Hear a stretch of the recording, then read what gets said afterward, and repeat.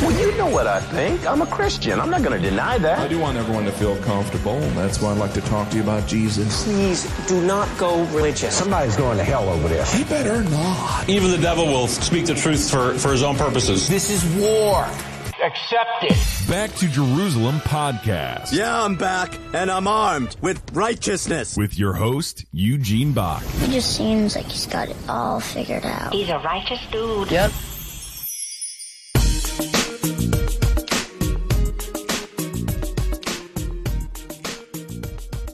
Today, China has the largest monitoring camera system in the world. They can track almost anybody, anywhere. They can find out who you are, where you are, who are your friends, who are your family, and what you are doing. There are over 170 million cameras right now, all throughout the country in China, and that is expected to grow to 400 million by 2020. Hello, my name is Eugene Bach with Back to Jerusalem, and I'm coming to you live on delay from somewhere within the borders of Sweden. Today, I want to just explore something really quick to tell you about the future of observation on Christian missionaries and Christian workers in countries that persecute believers. There is a reporter with BBC. This just came out not a few days ago. A guy by the name of John Sudworth. He had, within 7 minutes of a police department getting his picture, they were able to use their system of cameras around the city to be able to find where John was walking. And within 7 minutes after they got his picture, they located him, sent in a team of police officers, and arrested him. The reason why this podcast is important for almost anybody that's working in the area between China and Jerusalem is because China is becoming not just the expert in their own country. The countries that want to monitor believers and Christians in other nations as well is starting to bring China into their country to put in the exact same system. China has what is called the Great Wall. That Great Wall is set up so that it will filter material that can come and go. This is one of the big reasons why smuggling Bibles and religious material into China, Iran, Iraq, Saudi Arabia is so important. Because right now, a lot of the materials that you might use on a daily basis, even like this podcast, you download it from the internet. You listen to it at your leisure. Anytime you want to do any search on any biblical subject at all, you can just turn to the internet, Google it, and you have those resources. Millions and millions of resources that would have never been even dreamed about by our forefathers is now available to you within seconds.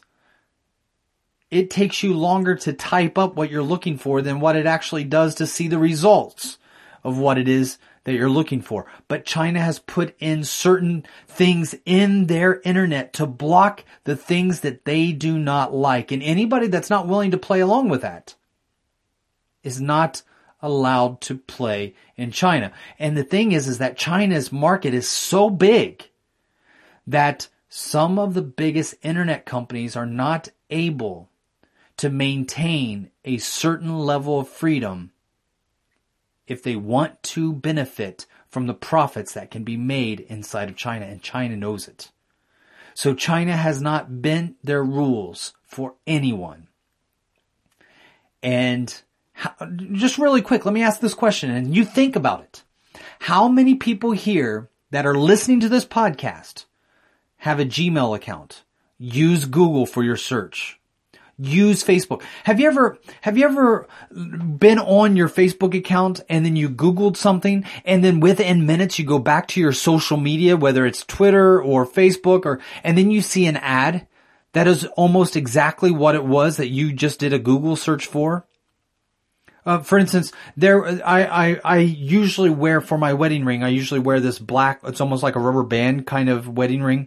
It's a rubber substance because I'm an active person. I'm also a cheap person. So I don't pay a lot of money for my wedding ring, and I don't like, to wear gold. I've never really liked to wear gold. In fact, when I was in the military, I made sure that none of the guys who served in my unit would wear their wedding rings because it was a target indicator. Having gold in the bush allowed the enemy to get sight in on you. And as a scout sniper, you had to maintain a certain level of integrity when it came to blending in with the surroundings around you. So gold rings usually, you don't really find gold rings in nature.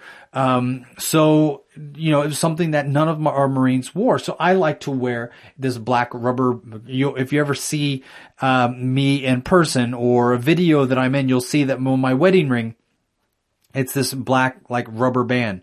And, whenever I need a new one, I'll just go online and order it. And when I go online looking for the ring that I'm looking for, within minutes, I'm on my social media seeing ads that are advertising specifically for the ring that I was just looking for from different companies that are targeting me as their customer. They now know that I have an interest in a product that they sell. And so now they are targeting me with their advertisement on my social media. How did that happen? Well, I have a Gmail account, as many of you listening might have. And in that Gmail account, I have a certain level of contacts. And all of those contacts are in my circle of friends. And then that can be compared with the number of contacts that I have in my social media. Those two can be compared together and then sorted out who is my family, and I'll even give them the answers. I'll tell them if Facebook asks me, who are your family members? Well, this is my sister, this is my mother, this is my father, this is my son, this is my wife. I'm married, and it will say, this is my wife on my Facebook account. So my whole circle of friends, my whole circle of family members can be found on my social media, and then that can be compared to my Gmail account. And in my Gmail account, I might be sending emails to different people, and the correspondence that I have with them, work friends, family, all of that correspondence can now be collected into one large database, and different pieces of a puzzle can be put together to kind of find out what I'm doing, when I'm doing it, and where I'm doing it. And then to go even further, the products that I'm purchasing on a regular basis, if I'm purchasing them online, then I am going on to Amazon, or I'm going on to eBay, or I'm going to different websites. And now Google has a collection of the different items that I'm purchasing, and they have a record of those purchases and what card that I'm using. So now the credit card that I'm using can then be tracked down to things that I'm purchasing that may not be online. The different items that I'm purchasing on a regular basis help set up the people to look at me at my profile. They can automatically decide, am I in my 40s or 50s? Am I in my early 20s? They can quickly find out whether I have a certain amount of disposable income or not. They can quickly find out whether I'm a Christian or not by, whether I'm giving to churches or buying certain religious items. They can find out whether I'm conservative or liberal in my political leanings. There's a lot of information that is collected about me in my daily activities that can be put together in this large profile, and then find me or find out what I'm doing, when I'm doing it, who I'm doing it with, and where I'm doing these activities can all be used from my everyday online presence using these companies: Google, Apple, Facebook, Twitter, Instagram. Many of you have heard about us through social media, through our email correspondence, sending out newsletters and such. Well, what would happen if one of these large organizations that have all this information on you decides to come together and work with an organization or country that specifically targets Christian activities and wants to shut them down? Can you imagine what would happen if one day Google decided they didn't want to be a free market enterprise anymore? They wanted to be a part of a one world system that would close down freedom of expression and freedom of religion? What would happen if the very maker of the tools that you're using, like iPhone, could be used to persecute you for your religious beliefs? Could that happen? Do you think it's a possibility? What if they connected with a country like China that was able to apprehend and detain a reporter with the BBC in less than 7 minutes by using their wide number of cameras and all of their resources that they have to be able to create a database that would create a profile that would allow them to track you down? Can you imagine how that could be used against you? Well, this week, Apple's Tim Cook, the CEO of Apple, and the CEO of Google made their first appearance at China's World Internet Conference, bringing the star power that the government uses to promote its strategy to tighten their controls online. Apple's chief executive, Tim Cook, gave a surprise keynote speech at the opening ceremony on last Sunday, calling for the future internet and AI technologies to be infused with privacy, security, and humanity. They did it together with China, calling for the most aggressive government involvement online to combat Christian activity.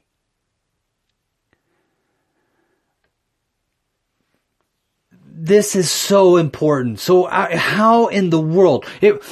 Apple, by the way, almost all of their products are made inside of China.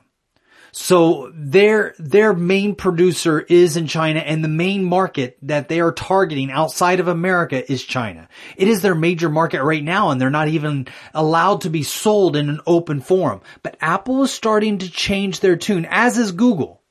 They're starting to change their tune and walk in lockstep together with the Chinese for a common future in cyberspace security.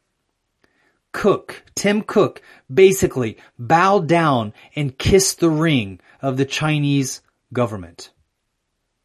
Apple's operation inside of China supports today 5 million jobs, including 1.8 million local mobile app developers. And this is important because Apple just last month in November complied with government orders to pull off any applications offered in their popular app store that China did not like. So for instance, they had Microsoft Core's Skype phone and video service that was available on their app store. China told Apple to pull it, and they did as they were told. The conference was being sold as one that brings in openness and transparency to the internet. Oh yes, openness and transparency. This is exactly what they said during the conference. We want to have openness and transparency that can only be accomplished through more laws and regulations that control what can be shared online to protect the users. Oh, thank you so much for your protection. What would I ever do without it? How did the internet ever survive without the protection of privacy? Of course you want more openness and transparency. By the way, Newsweek came out with a list of cities that were open for gay pride and the LGBT community, that were pro-gay, which, if you did not know, Tim Cook is gay.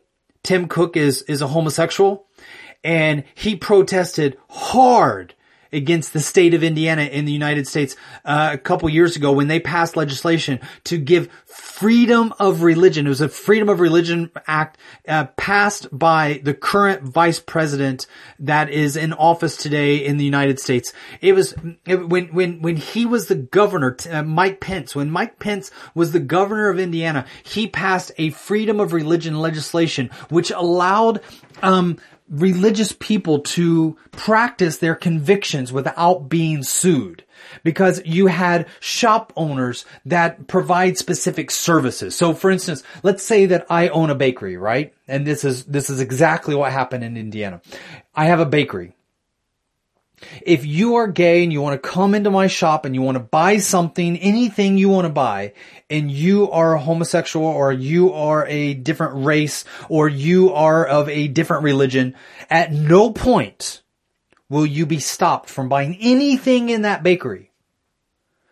But if you are a Nazi and you would like to have a commemoration cake that would be made in celebration of what the Nazis were about, and you wanted the baker to make a specific cake, an art-inspired cake for your Nazi views. Let's say that you have on that cake the graphic extermination of Jews on that cake. You, as a basic human being, may say, you know what? I don't want to create a cake that celebrates the execution of Jews. Or it may be that you have the KKK Klansman leader come into your cake shop and ask you to make a cake that would depict the hanging of a black person from a tree. And you may say to that leader of the KKK that I don't want to participate in making that kind of cake, so I cannot make it for you. You can buy any cake that you want in my shop. And you have the tools here in my shop to purchase the different icings and cake layers to be able to make this cake yourself. And you can buy anything off of the shelf, but I need to be inspired and partake in what it is that you want me. So if you want me to do a birthday or the celebration of somebody getting a promotion, I can, in an inspired way, draw the kind of art on my cakes as an artist for you. But if that person that is a Klansman wants to sue you because you did not make a cake that depicted a black person hanging from a tree, or if you were a Nazi and you wanted to depict a Jew being exterminated, you can say, no, I don't want to do that. They sue you and you lose your business because you did not do that cake. Mike Pence created a law that keeps you from doing that. Well, that was considered to be directly anti-gay because there was a woman who did not believe in gay marriage, did not want to participate, although she would allow anybody to come and buy anything off of the shelf. But because it was against her belief, she could not force herself to be inspired to create the art that was necessary to be able to make that kind of cake. Well, the Religious Freedom Protection Act in Indiana that passed did not sit well with CEO Tim Cook. So Tim Cook protested and refused to do business inside of China during the time of the inside of Indiana during the protest because of that law. He did the same thing in North Carolina when North Carolina enacted these laws that would not allow men to use women's restrooms, even though the man may dress up like a woman for safety concerns. And again, there was this protest and boycott that Apple took a very strong stance against Indiana and North Carolina. Beijing, out of 100 cities around the world, 100 major cities, came in last place, number 100, as being the least free LGBT city in the world. Tim Cook gave the keynote speech and is abiding very willingly, gladly, with enthusiasm to the laws of the Chinese. Where is your desire to protest now, Mr. Cook? So now when we look at the kind of information that we are giving about ourselves to create a profile online to massive organizations that are free market economy type of organizations that grew in free market economy like Apple, like Google, keep in mind that not only these guys, by the way, Mark Zuckerberg with Facebook speaks Chinese. His wife is Chinese. He has spoken in China in Chinese because he, like Tim Cook, like Google, want to break into the Chinese market because that is a whole new world of income. China, that is using their monitoring apparatus to catch people in minutes, as was just confirmed by this BBC report, and something that we need to know as we, as believers, continue to operate in areas that persecute Christians. China is providing the number one information and resources to countries like North Korea, Iran, Iraq, and other nations that want to limit the activities of Christians. Once they create a profile on Christian believers, then they will have a system of 400 million cameras around the country to be able to locate your family members, your friends, and then zero in on you. They'll know exactly what your habits are, where you go on a day-to-day basis, who your fellowship is with the church fellowship that you have, to be able to locate you. This is end-time stuff that relates directly to the mark of the beast that was warned to us in the book of Revelation. And it is something that we as Christians need to continue to be aware of, not fearful of, but aware of, and pray about.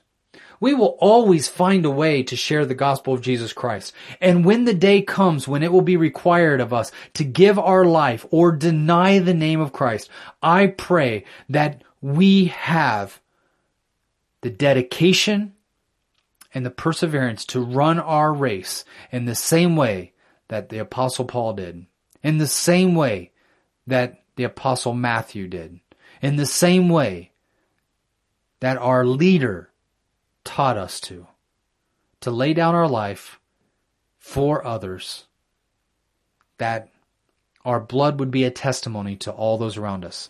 I want to thank you so much for joining us for another Back to Jerusalem podcast. Again, I'm Eugene Bach coming to you live on delay from somewhere within the borders of Sweden. God bless.